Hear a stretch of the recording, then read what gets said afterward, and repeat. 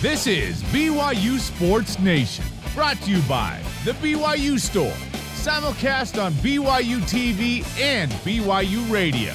Now from Studio B, your hosts, Spencer Linton and Jason How's Shepard. it? BYU Sports Nation is live, your day-to-day play-by-play in Studio B, presented by the BYU Store, official outfitter of BYU fans everywhere. Wednesday, March 2nd, wherever and however you're connected, welcome. I am Spencer Linton, teamed up with the guy who's filling in for the contract disputing and locked out Jarom Jordan. His name is Jason Shepard. Look, when Jarom wanted too much of an increase of the CBT, you're out. You're locked out. We're locking you out. Is there a Major League Broadcasters Talent Association? Not that I'm aware of. But, yeah, I don't know. I may have to look into that one. But I don't believe that there is. Is there a spokesperson for said group? We need to look into this for sure, Jason, because we need to get in line with the MLBTA if ever there is a contract dispute. Look, if there's somebody out there, trust me, you're probably not the first person that's at least thought of that idea, okay? I don't know if it's ever been, willed into existence, but the idea, I'm sure, has been floated. We're unionizing yes, broadcasters? Exactly. Oh, boy. My water was not room temperature. I asked for only blue M&Ms. And so help me, if I see another brown one in there, I'm going to lose it. Yeah, full diva mode here in Studio B. Zero contract disputes over today's show lineup, I am very happy to report. It features one of the underdogs of the week, Jason in BYU baseball, and Mike Littlewood. College baseball, in a way, is stealing the spotlight with the major leaguers in a contract dispute. The Batcats head coach will join us to discuss a 5-game win streak. Our BYU Sports Nation WCC Basketball Awards before the conference reveals their own, so we're jumping the media release. They might dispute that, right? Well, sure, too what? bad. Well, here's the thing. Why don't they just announce it earlier and we can do it on the show? That's very true. Again, we should bring that up in our contract negotiations, right? Yeah. Plus, Jerry Palm of CBS Sports is doubling, tripling, quadrupling down even on BYU men's basketball, staying in his bracket. And did the BYU women's basketball team just deliver the greatest regular season in Cougar Hoops history? Think about that for a moment as we go to today's BYU Sports Nation headlines. Well, you just alluded to it. Men's basketball moved up to an 11 seed in Jerry Palm's bracketology. What? Joe Lunardi, his latest bracketology was just released. BYU still remaining the second team out, so no change there. Okay. BYU will not be in action again until tomorrow night. They are waiting on the winner. They will play the winner of the game tomorrow night against LMU and Pacific on Friday night in Vegas at 9 Eastern on BYU TV. Second out in Lunardi's bracket's not bad because a lot of things have not gone BYU's way on the bubble per se, so maintaining that and then moving up to an 11th seed in Palm, just maintain and then win 2 games in Vegas. I've always really liked Jerry Palm. Yeah, me too. Say the guys who are like, why do you have him in the bracket last year? The West Coast Conference hands out its regular season awards today. As we just mentioned, the men's rewards will be released at 1 Eastern, 11 a.m. Mountain Time, just as we go off the air. The women shortly thereafter at 2 p.m. Eastern, noon Mountain Time. Shaylee Gonzalez, no surprise, expected to be named the Player of the Year for a second consecutive year. And well-deserved when it becomes official. BYU baseball rescheduled its home opening series this weekend versus Milwaukee due to weather. It's still going to be played, but just a little differently. The Cougars will now be playing a doubleheader on Thursday, Game 1 at 3 o'clock Eastern. Then Game 2 is set for 4 o'clock Mountain Time. Basically, the first game starts at 3 Eastern, and at the completion of that game, 30 minutes later, Game 2 will start. And then Friday, the game will be played at noon Eastern Time. You just hang out at the field, bro. Basically, hang out at the field. No Saturday game anymore. Yeah. The good news is all 3 games will be on BYU Radio. Get your hammock all lined up in the press box Thursday into Friday. Do your thing and then take the weekend off, right? So you Sure. can watch BYU beat San Francisco in men's basketball. I like the way you're thinking. BYU women's golf continues to excel. They're a top 30 team. They finished fourth in the Gunrock Invitational, shot 6 under in the final round as a team. Alicia May Mateo, Lila Naliai, and Anik Hushkevich all finished in the top 25 individually. Brandon Davies continues his strong play for FC Barcelona basketball. Davies scored 14 points to go along with 3 boards and 2 steals in a blowout win over Morabank Andorra. Take that, Morabank Andorra. All rise and shout. It's time for What's Trending. You're talking about it, and so are we. It's What's Trending on BYU Sports Nation. How about BYU women's basketball? Let's take a look back at what they just put together in terms of a regular season resume, Jason. 25-2, currently projected as a 5 seed in the NCAA tournament, number 17 in the latest AP poll, undisputed and untied West Coast Conference regular season champs. Jason, did BYU women's basketball just wrap up the greatest regular season ever in BYU basketball history? That's on the men's or women's side. The reason that this is such a good conversation to have is because it is a conversation. There is a conversation to be had that what we just saw with BYU women's basketball, that it is the greatest regular season performance that we have ever seen. Now, for me, the one that you're debating it against is on the men's side, the 2010-2011 BYU basketball team with Jimmer Fredette, obviously, and Jackson Emery, Brandon Davies, the team that ultimately went to the Sweet 16 and unfortunately lost to Florida. Here, the issue that we're dealing with here, though, is we're not talking about postseason. No. We're not talking about what happened, going to the Sweet 16. This is 100% regular season. Yes. So the case to be made for the women's side is certainly the record, 25-2. 2 losses. 2 losses. The thing for me that I think that this team can hang its hat on is not just the record. It's not just the teams that they beat. And they beat some good teams, especially early on. They beat a lot of ranked teams that really got the season jump-started and not only gave this team confidence, but I think gave the outside world a reason to start paying attention to this team. You beat Florida State and West Virginia on a neutral court. And if the quadrants were the same on the women's side, that Florida State win would be a quad 1 win for BYU women's hoops. Beyond all of those factors, the record, the teams that they beat, this team is not just winning games by a large margin.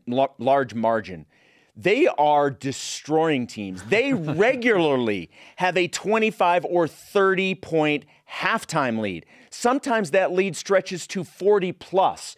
This team is destroying opponents. So I think that's why they deserve to be in this conversation. The reason for the other team is obvious. It's Jimmermania. I have never seen, nor do I ever believe we will see again, another season with as much hype around a basketball team and a player at BYU than what we saw with Jimmer.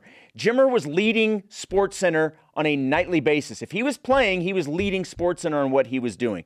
So that's why this conversation is so fun, because it is a conversation to be had. Sure. And that men's team in 2010-2011, 28-3 in the regular season. They finished number 10 in the final AP poll. But again, this isn't about final AP polls. Yes. This is about what was happening after the conference tournaments going into March Madness. They were the Mountain West Conference regular season champs. Jimmer was the player of the year in the conference. They were beating teams by an average of 13.5 points a game, which is pretty good because that was a very, very competitive and good Mountain West Conference with San Diego State, Kawhi Leonard. New Mexico was a good team. UNLV certainly was no pushover.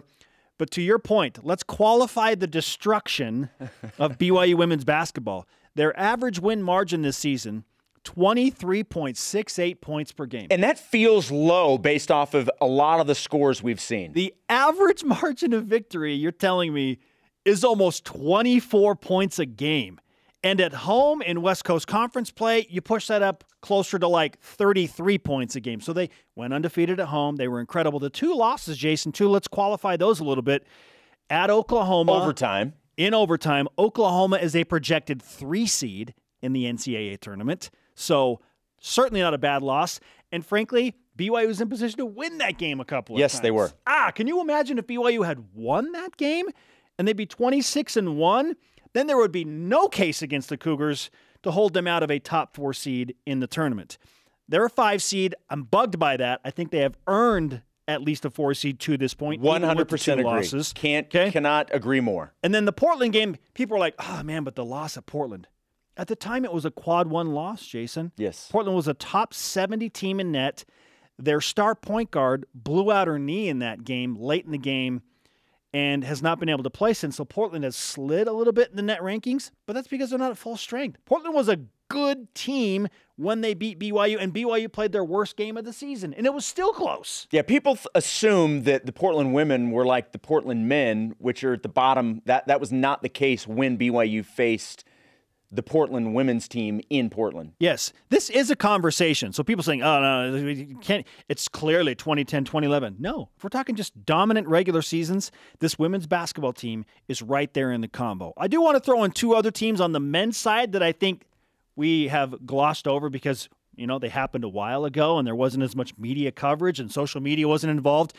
But I present the 1979-1980 BYU men's basketball team. This was the team the year before Danny Ainge made the heroic gallop and layup to beat Notre Dame in the Sweet 16 and go to the Elite Eight. That team was good, but even Danny told us the 79-80 team was better than the 81 squad that went to the Elite Eight. Here's why. 24-5. They were a 3 seed in the NCAA tournament that year. They were WAC champions that year. That did not happen in 81. They just happened to get upset in the NCAA tournament. That team was loaded. Danny Ainge, Fred Roberts, Greg Kite, Devin Durant. Okay, so there are 4 NBA players right there.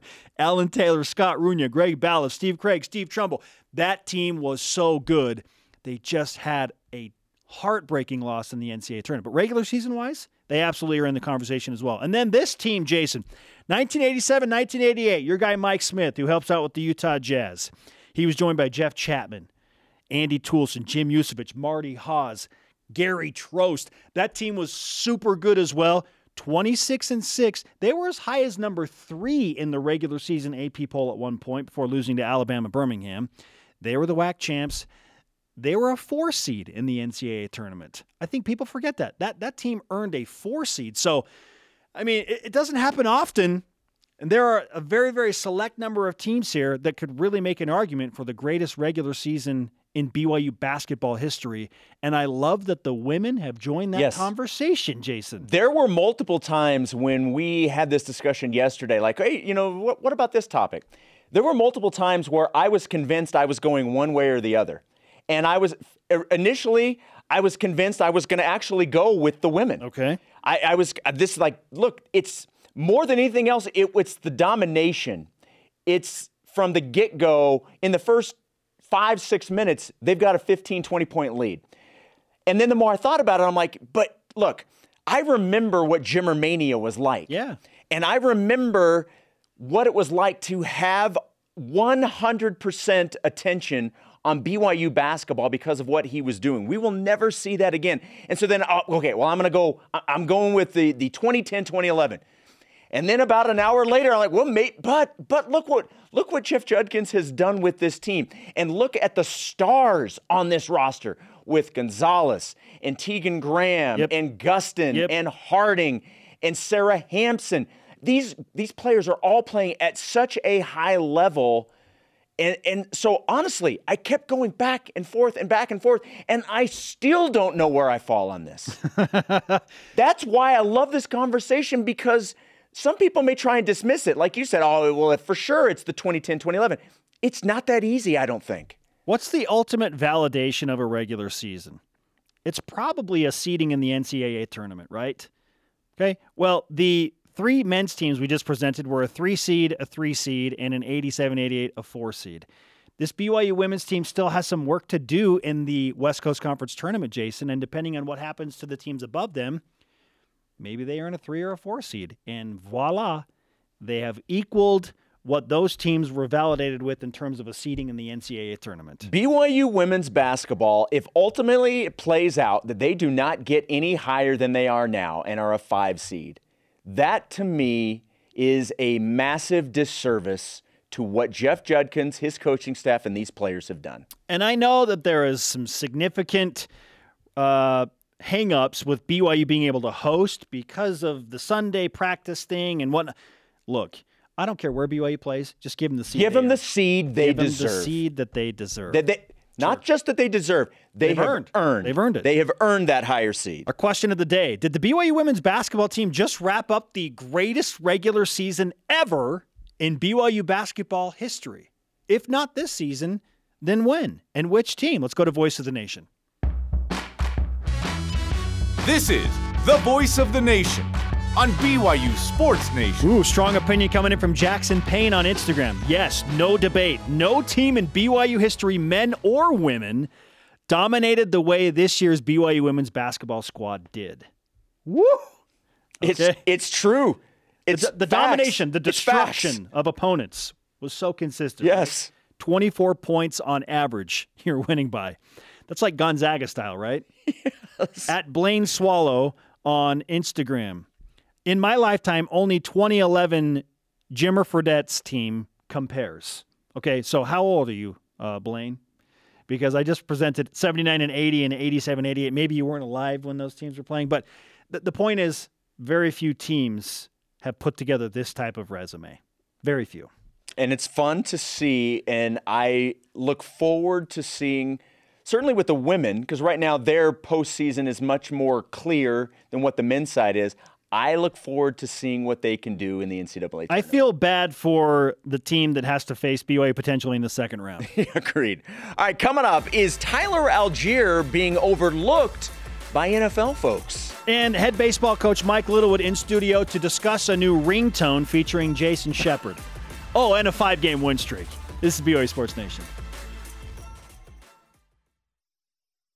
BYU Sports Nation is presented by The BYU Store, official outfitter of BYU fans everywhere.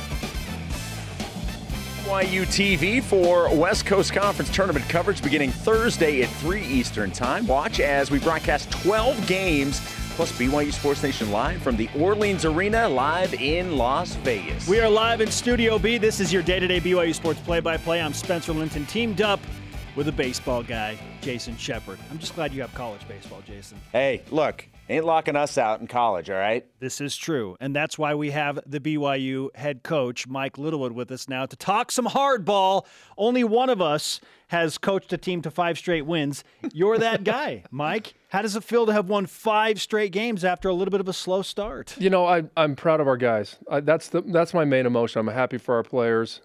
It's been awesome to see them grow.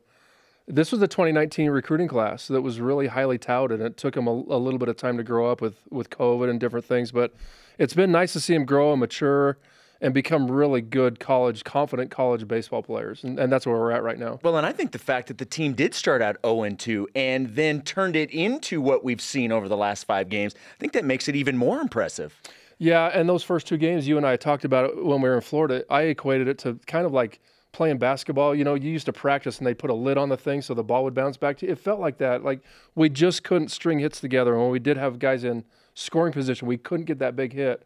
And honestly, I thought, oh, gal, here we go again. This is what it was the first half of last year. But all of a sudden, we win a tough 3-2 game with Jansen Kiesel on the mound. It goes 6 strong with 10 strikeouts, and we roll after that. And so pretty confident team right now. Had a great weekend and just need to keep it up. An incredible weekend that featured an all-time moment with down to the final strike, bases clearing triple. And it was accompanied by an unforgettable call from Jason Shepard and Tuckett Slade. So my question for you, Mike, as we're going to listen to this is, what was more impressive, the comeback in and of itself against Arizona State or the call of the go-ahead triple? I thought it was the triple until I heard the call. All right, let's listen to this call. It one more time. The 1-2. And Brock get over hits the head. it down the get right over field the head. line. Get over the Murphy head. on the move. Get over the head. And he Come can't on, get Ozzie. it. It Come on, rolls all the way to the Ozzie. Come wall. on, Ozzie. This game is going to be tied. No, it took the lead. And BYU Let's go. has scored. Ozzie Pratt scoring for first base. BYU leads with Holy 2 outs. cow. In the top of the 9th, it is 5. Holy cow. Tell me you've requested that as a future ringtone. I have actually, yeah. If you need it, I can get you an MP3 copy. I didn't even have to request it. Tuckett just gave it to me for some reason. So see, Tuckett wants to play it off like, oh, I'm embarrassed. I can't believe. He loves it. Yeah, he loves every second of that call. Well, when he says, "I'm so embarrassed," here, listen to it. We talked about that. So yeah, it was great, and that's what I love about what you do and what Tuckett does. It's from Tuckett. It's just like pure emotion. Now on the other side, when something goes wrong, he's been known to break a headset or two up in the booth. So, but we won't mention that to anybody else, but us. Yeah, nobody's so we'll listening to this. Yeah, nobody's gonna know that but us. So it's all good. But I love the emotion. Yeah, it's great. Mike, what does a 5-2 start to the season mean for the program overall from a recruiting standpoint, beating 4 of those 5 teams in the Power 5 level, and so on and so forth? Well, I think more than the record 5-2, I think anytime we set up our non-conference, preseason non-conference, really tough usually. And so we kind of look at it as if we can be above 500 going into our league play, then we've done a pretty good job with the schedule that we put together. More than the 5-2 record, I think it's the teams we've beaten. Marshall was really good. They were big and physical and old, and we honestly, it surprised us how good they were. They had a good pitching staff. Indiana State was a regional team last year, and then to beat Ohio State and Arizona State, it's something that may not ever happen again to sweep by anybody, to sweep Arizona State on their home field. It was pretty impressive. So we were recruiting so many guys from Southern California and Arizona, and we had a lot of those kids at the game. And for them to see that, it just helps recruiting so much. And so I think that's the most important thing is the recruiting aspect of it. Well, and let's talk about the pitching staff overall. And you knew what you had coming in. You had a lot of returning talent and a lot of returning experience, but you had a lot of young talent coming in. And you talk about some of those wins. The win over Ohio State, coming into that game on that Monday afternoon, they were averaging 11 runs per game. Pitching staff held them far below that. Arizona State is a team that had put double-digit, runs on the board in a couple of their first couple of games. The pitching staff holds them down. What do you make of this pitching staff through the first 7? They've been awesome. They really have been awesome. And we've talked to a couple of our starters saying we need a little bit more length out of them. But with our pitching staff this particular year, we don't really need that out of them. Even though we would like that, we have plenty of guys to go to. And when I say we're 12 deep, we are 12 deep. What we don't have is, besides maybe Jansen Kiesel, who's going to run it up there, he'll start Friday for us at noon. He's going to run up to 96. He might see some 97s, and it's pretty consistently 93, 94. Besides him, we don't overpower you, but everybody's in the low 90s, touches mid-90s, but they have good secondary stuff. We offer 4 left-handers. We have in Carter Smith, a ground ball guy. We just have a number of different looks, and if we can put those pieces together and put together a 9-inning game like that, similar to Friday night's game, we use 8 guys. They all came in and they just accepted their roles and excelled at it and did a great job. BYU baseball head coach Mike Littlewood is with us on BYU Sports Nation. What's the number one strength of this team? And maybe you just answered it by talking about pitching, but what's the strength of this current BYU baseball team? It has nothing to do with on the field stuff. It really doesn't. We've talked about culture, and nobody can really define what culture is, but you can feel what culture is. And this team has it. I mean, they love each other. They want each other to excel. Doesn't matter if I'm playing short and he wants to play short, he's still rooting for me. And that's the great thing about a team. When you go up to the plate and know that guy that wants your position is still rooting for you. And this team has it. It doesn't matter if they're on the bench or on the field. They all want to win. There has to be a certain talent level. We have that. I think we're really going to excel on the mound. But our hitters have really come around. They're much more mature. They're putting together better at bats. So we're a pretty well-rounded team, but the culture is awesome right now. Well, and some of the young players, some of the freshmen, we heard in the highlight, Ozzie Pratt. That was he came in, got hit by a pitch, and then comes around on that Friday night game to be the go-ahead run, but then gets the start on Saturday and has 2 singles, has a double. I mean, the guy with Colin Reuter has played well as a freshman. You mentioned Jansen Kiesel as a freshman. A lot of young Justice guys. Reiser. Yeah, Justice Reiser's another guy that came in for us. So you have a lot of young players that have come in and immediately proven their worth. Yeah, and that takes talent, but it also takes that something inside of them not to be scared, not to have that anxiety. You can have a certain level of anxiety, and if you don't, you probably should get out of the game because you don't care. But it's how you handle that anxiety. And those four guys that you mentioned have just really done a great job of playing like juniors and seniors and not playing like freshmen, and that's been such an important thing. And then on the other side, we have Hayden Latham and Mitch McIntyre and Andrew Pintar and Brock Watkins playing like veterans, and that's what we need, and others. I shouldn't even mention four because we have Austin Deming. We have a ton of guys doing that. How much uncertainty was there about veterans potentially coming back because of the COVID-19 situation and the exceptions granted? Did you expect all of this to return, or were you anticipating that maybe some of them would take off? Well, I think our two question marks were probably Mitch McIntyre and Hayden Latham, and both of them they're so close to graduating. They could have like Hayden's taken one class right now, but he just said, I remember our exit meeting last year in whatever it was, end of May, June, and he said, I can't imagine myself not doing this, and so I think their perspective has changed. Like, I just want to help this team win. No matter what it is, I just want to help this team win. And Hayden Latham is he's the player that we knew we were getting out of, like a two-time All-American out of College of Southern Idaho. He's finally coming into his own at this level, putting together great at-bats, hitting the ball off the wall, drag bunting, doing a lot of different things, playing good outfield. And Mitch McIntyre is probably he's our go-to guy. I mean, if he goes, we go. And he's been playing great. And it's amazing because he did not see a live pitch before our first game because of a little bit of a wrist injury, and he's just smoking it. I mean, he's just playing so great. Yeah, he's a gamer. He's a gamer.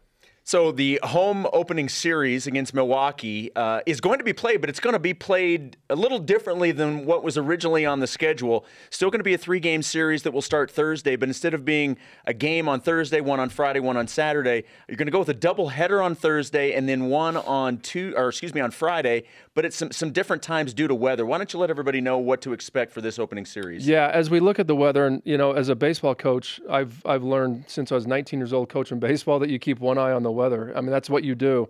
And in fact, through Dave McCann, I've built a relationship with Kevin Eubank. So I just text Kevin Eubank all the time instead of looking on weather.com. And just kind of looking at it, looks like a storm's coming in Friday night, and it's going to kind of linger here until Saturday.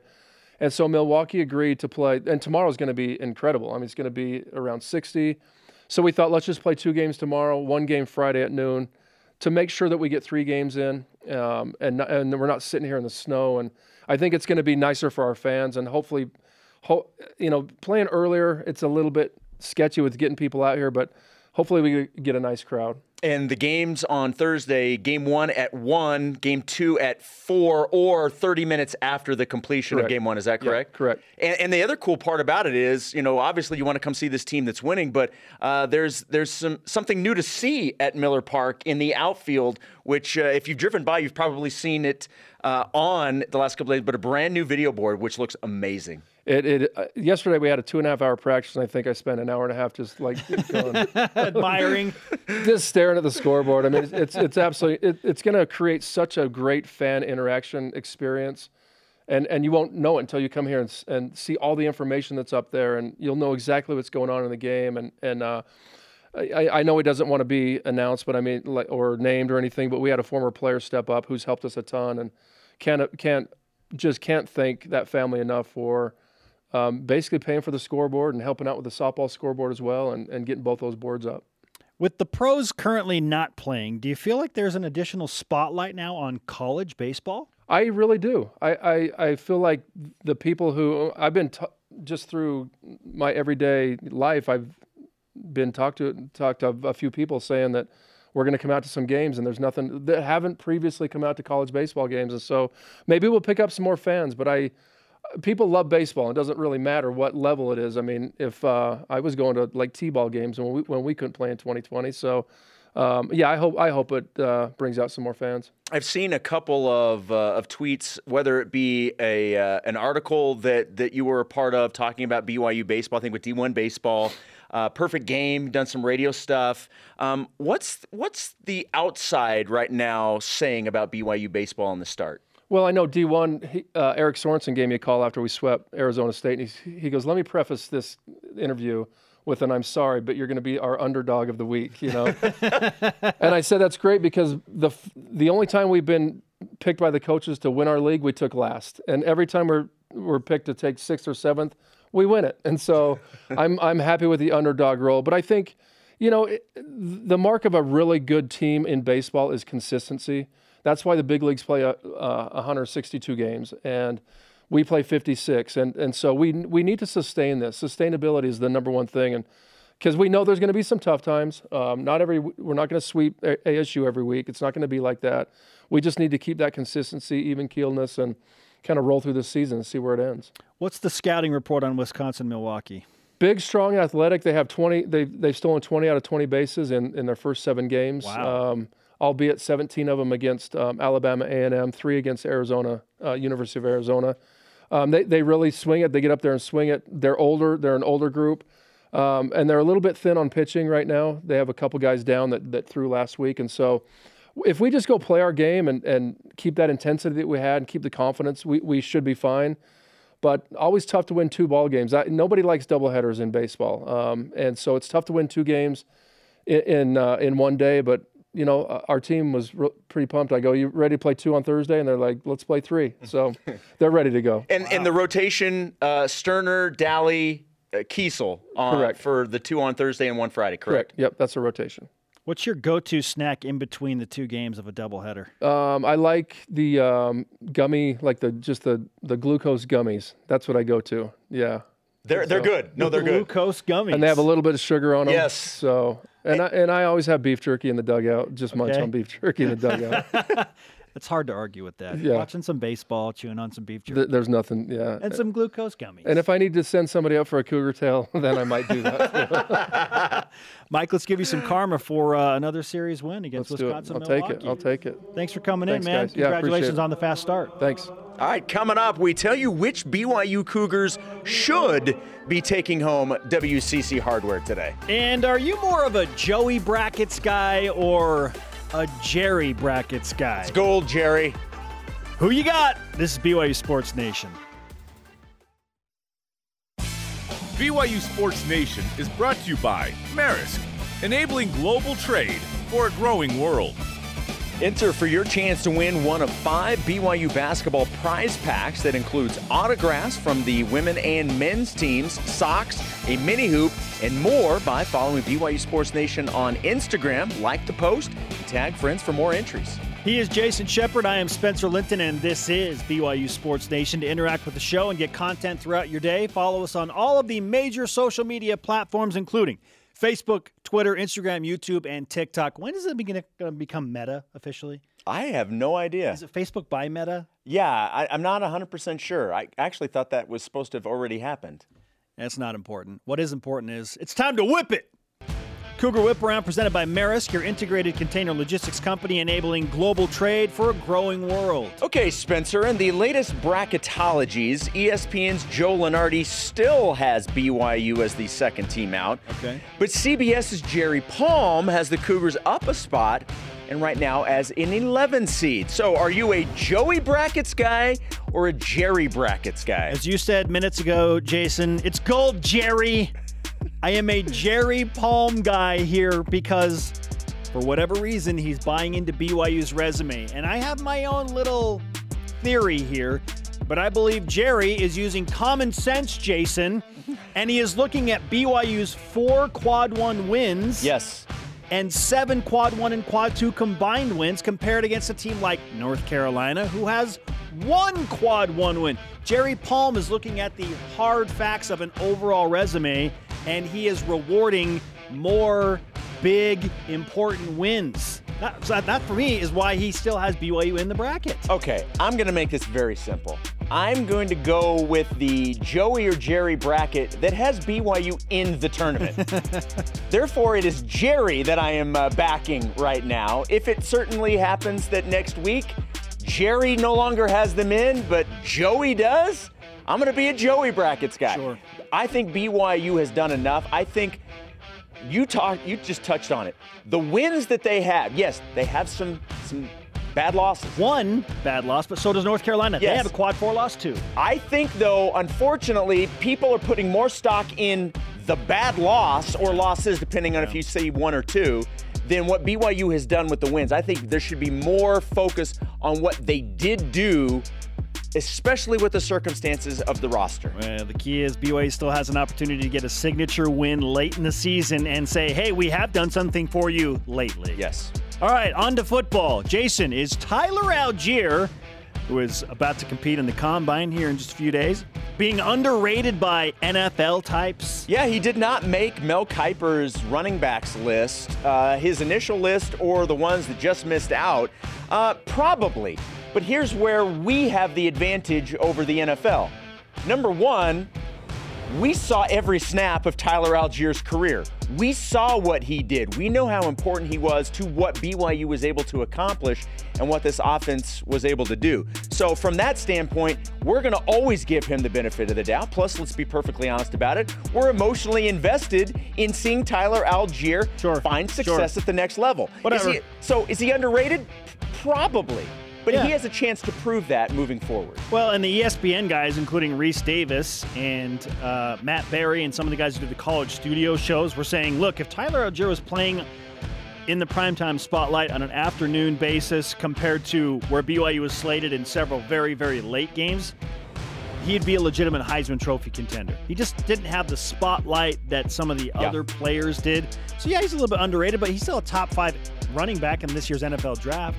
So if he's the 5th running back taken, is that underrated? Maybe? Well, look, and you can get a lot of really, really good running backs in the 2nd and 3rd round. All right, Big Game Boomer back at it. He has Danny Ainge as the greatest BYU basketball player of all time. Agree or disagree? I agree with this. As amazing as Jimmer was, Danny Ainge took BYU to the Elite Eight, had a budding NFL career, and also played 2 professional sports, Jason. He's just the overall best athlete to ever come through the men's side on BYU. I agree. And because Big Game Boomer is usually correct, he is also correct here. All right, Jason. Speaking of baseball and Danny Ainge's Blue Jays, if Major League Baseball strike continues into the summer, what in the world are you going to do if you have no St. Louis Cardinals baseball to watch? Probably, I guess, spend time with my family. Oh. Wow, heaven forbid that happen. I mean, if I can't watch a game, hey, let's go do something. Sure. No, do not put this on that we are not going to have Major League Baseball by the summer. I don't even want to think of that being a possibility. Jason, what am I going to do if I can't root for the Orioles in the month of April until they're in last place in the American League East again? You and Scott Van Pelt need to go over, because Scott brings that up all the time. Right? It's like everybody's talking about losing. I root for the Orioles here, for crying out loud. Yeah, I said the same thing about the Bengals, and they ended up in the Super Bowl. Maybe it's the orange and black of the Orioles that sneak into the World Series. Did the Bengals go to the Super Bowl? I didn't know. Indeed. I'd forgotten. Didn't they beat a team you like? Interesting. Next one. Moving on. Caden Haws cleaned 407 in the weight room. Very impressive. Yep. I think it's time for a Spencer versus Jerem weight room showdown. What do you think? Oh, hey. You in? Let me roll up my sleeves. Oh. I'll take my chances in that showdown. If you have me run a 40 against Jerem or compete with him in the weight room, I'll take my chances, Jason. All right. I like this competitive side of you. Oh, it's on, baby. I like this. I do like this. It's on. 3-point contest, whatever. One-on-one basketball, weight room, speed training. Let's go, man. I'm in. What was interesting about this is Houston Haymouli, who is a great follow on any platform, put this out on TikTok in regards to Caden Haws. Me thinking I'm strong, and he is. Which was impressive. Then he says, okay, one new post. He's Caden. And then there's Caden. That's just, I'm sorry. I would literally snap in two with either of those weights doing that. Houston Haymouli has a fantastic sense of humor. You are strong, Houston. Just not as strong as Caden in the post that you just recognized on TikTok. And then the whole team celebrating around Caden. We need to celebrate around Houston, right? You know what else we should celebrate? The countdown. Hit it. Countdown to the Bulls. 185. 185 days. I'm sorry. The bull at the end, it gets me every time. I love it. I love it at the end. All right, coming up, rise and shout out to a couple of Cougars who were just better last month than everybody else. And how many BYU basketball players will be first-team all-conference players later this afternoon? Like as in 18 minutes. We'll give you our list. We're jumping the gun.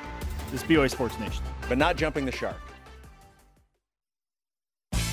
BYU Sports Nation is presented by The BYU Store, official outfitter of BYU fans everywhere. The season finale of BYU basketball with Mark Pope is on demand. Watch as the coach and Greg Wrubell review last week's wins and preview the West Coast Conference Tournament with Alex Barcelo and Tejan Lucas. It's available on demand on the BYU TV app. I like the sound of last week's wins. I know. I also like the sound of this week's wins over either LMU or Pacific and USF on Saturday. Honestly, I'm feeling pretty good about BYU heading into these first two games. They're a team that's desperate. And the Cougars haven't been in that situation for a while, really ever in the Mark Pope era. But I think that I like their chances as a team I feel playing very desperately. confident. Yes, I feel confident about this team going in. Also, they have some good players, which That helps. lets us segue into our BYU Sports Nation unanimous West Coast Conference Awards for the 2021-2022 season. We'll start on the men's side, Jason. With the men's All-WCC first team, there are 10 players. We are in agreement that Alex Barcelo will undoubtedly be on the All-WCC first team. Yes, I think that is a foregone conclusion. We debated whether or not maybe we would see Foose on there. Foose was so good, but the West Coast Conference is loaded. Yep. And I blame Gonzaga and St. Mary's for this because they're going to have multiple guys get on this list. But we have Foose as a unanimous second-team player. There are only 5 featured in the All-WCC second team, so Foose will be a part of that 5-man team. Honorable mention, Tejan Lucas. Now, he's a sneaky pick because Tejan is a really, really good player. He was the alpha at Wisconsin-Milwaukee. He's an unselfish player, and because of that, sometimes he's kind of floated to the back, and it's viewed as inconsistency. If Tejan were more of an alpha at BYU, and let's say Alex Barcelo was not in the mix, he'd be for sure a first or second teamer, but he's probably an honorable mention. Yeah, I think that's probably where it goes. But look, I don't think it would be crazy to see him as a second team, but with only 5 players, I think honorable mention is probably where he lands. Okay, undoubtedly, all West Coast Yes. Conference freshman team will feature the Foose. Fusini Traore will be on the All-WCC freshman team. But All who right. cares what the league says? It's all about what BYU Sports Nation says. But I think we're right on just about all of these. Yes. All right, on the women's side of things, women's All-WCC first team should be multiple Cougars getting recognition for this one. Shaylee Gonzalez, Paisley Harding, and Lauren Gustin, we believe that will for sure be the 3 on the first team. And remember, 10 players picked for this. Paisley Harding at one point, halfway through the conference season, had better stats and was on a better pace than even Shaylee Gonzalez. And I made a push. I was like, look, Paisley right now, to me, at this point of the season, has been the player of the year. Shaylee really turned it off in the back, or turned it on in the back half. She's going to be the player of the year. But Lauren Gustin's one of the top rebounders in the entire country. Undersized, undervalued. She still rebounds the heck out of the basketball. And let's not forget a player like Tegan Graham. Right now, we have her as an All-WCC second-team player. I think that's probably where she lands. Yeah. She is one of those players that regardless of what she's being asked to do, whether she's coming off the bench, whether she's starting, if they need her to shoot, if they need her to pass, she can do it all at a high level. Jason, she shoots the three-pointer at an extremely high level. She's one of the best three-point shooters in BYU basketball history when you look at it percentage-wise. She's a double-figure scorer. She averaged 5 assists a game. Every great team needs like a glue player. Tegan Graham is the glue player for BYU. She's the glue player. Like she just fills in all of the loose cracks around the star players. She does so many little things. A huge part of BYU's team. She'll be a second teamer. Now, there's an interesting conversation around Sarah Hampson, though, right? Yeah, we were wondering if Sarah Hampson had an opportunity to also be on the second team. You may see her name coming up a little bit later on when we get to it. But right now we have Sarah Hampson as an honorable mention All-WCC. She comes off of the bench. Yeah. And Jeff Judkins has been very vocal about this, how much he appreciates the fact that Sarah is just willing to do whatever, play however many minutes or few minutes is required. She's been a starter her entire career. Yes. And he said he calls her the ace in the pocket. Yep. It's great to have an ace card that you can just whip out and be like, okay, go block 3 shots and alter all these other shots and grab 5 rebounds and change the game. She's a momentum shifter. Yep. All right, all-freshman team, Nani Falatea, we have on the all-freshman team for WCC. She is going to be a big-time player for this program over the next couple of seasons. Listen, Nani Falatea doesn't play a ton. She's got one of the purest shots that I have seen in a long time. I mean, it just looks so nice when she shoots a three-pointer coming off of her fingertips. She's really good, Jason, and I know that we're sad to lose Sarah Hampson and Maria Albiero and Paisley Harding. Shaylee Gonzalez is only a sophomore. Lauren Gustin's only a sophomore. You add Nani Falatea. This is going to be a good team. Emma Calvert's a freshman. They're going to be good for a long time. All right, and one of the biggest no-brainers of all time, Player of the Year, Shaylee Gonzalez. Yep. Go ahead and put that one down. Yep. Defensive Player of the Year. We're wondering if Sarah Hampson gets this year. I think she, because of her reputation, Sure. and what she does to change a game, whether she's starting or coming off the bench, I almost look like if Sarah Hampson's in the conference, I almost give her the Defensive Player of the Year every season. Yeah, and the thing is, like, whether you like it or not, you reward history and, like, what you know of a player. Like, if you just talk to a coach and say, hey, Sarah Hampson, oh, incredible defender. Like, so how much of that's going to bleed into the voting this year, even though she is coming off of the bench? But Shaylee Gonzalez leads the conference in steals, Jason. She has been a pest. She creates so many opportunities for BYU scoring the ball because of what she does on the defensive end. She is all over the place. You could name Shaylee Gonzalez the Defensive Player of the Year. Seriously. Don't be surprised if there is a BYU Cougar that comes out as the Defensive Player of the Year. And, of course, Coach of the Year, also a no-brainer, my buddy Juddy, Jeff Judkins. Yeah, Juddy buddy. Jamming with Juddy. 25-2 on the season. His best year in his BYU tenure, and that's saying something because he has been a winner consistently. Yes, he has. Multiple conference championships, been to a couple of Sweet 16s. Even he says, like, this is probably the best team I've ever coached. It's fantastic. It's fantastic because he's had some really, really good teams. But the talent he has put together for this year's team is amazing. All right, let's keep it rolling, Jason, with our BYU resume update, shall we? On the men's side, the women are clearly in, right? Clearly in. Hopefully they get the seeding they deserve. We've talked about it ad nauseum with Jerry Palm and Joey Brack. Jerry Palm has BYU as an 11 seed. BYU is the second team out in Joe Lunardi's bracketology. But hey, net 52, Ken Palm 50. If you beat USF, we're hoping that number creeps up around mid to low 40s. And then BYU's got a real case. Hey, John Gasway told us 40% chance BYU men's basketball gets in the tournament. 40% is not bad at this point. You beat USF, maybe that hops up to about 65 or 70%. That's why it's so important for BYU to be able to play USF Saturday and get that win. All right, coming up, your elite voice. And rise and shout out to the best of the best in BYU athletics over the last month.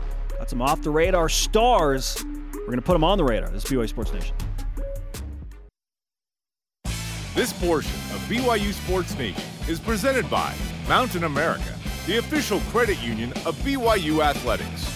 And always available on demand via the BYU TV and BYU radio apps. Or download the podcast. Just Google BYU Sports Nation podcast. While you're there, subscribe, rate, and review. Our question of the day: did the BYU women's basketball team just wrap up the greatest regular season ever in BYU basketball history, men's or women's? If not this team, then who?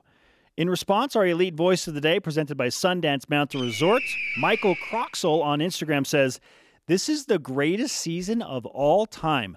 Only thing that would make this season better is a trip to the Final Four or a better ranking. BYU women's hoops deserve more respect in the AP poll." Again, this is regular season. The ultimate validation is getting a seed from the NCAA tournament. Can they do enough to get a 4 seed? Maybe some other teams above them lose some bad games late. They get a 3 seed. Just give them the seed that they have earned. And I think they've already earned higher than a 5 seed. Yes, they've earned. They've already earned that. Today's Rise and Shout Out, presented by Mountain America, the official credit union of BYU Athletics. We're giving it to the BYUSN Athletes of the Month, Jason. How about Sadie Miner Van Tassel of gymnastics? 7 weeks in a row, she's been the MRGC Gymnast of the Week. Quite the run. 7 weeks.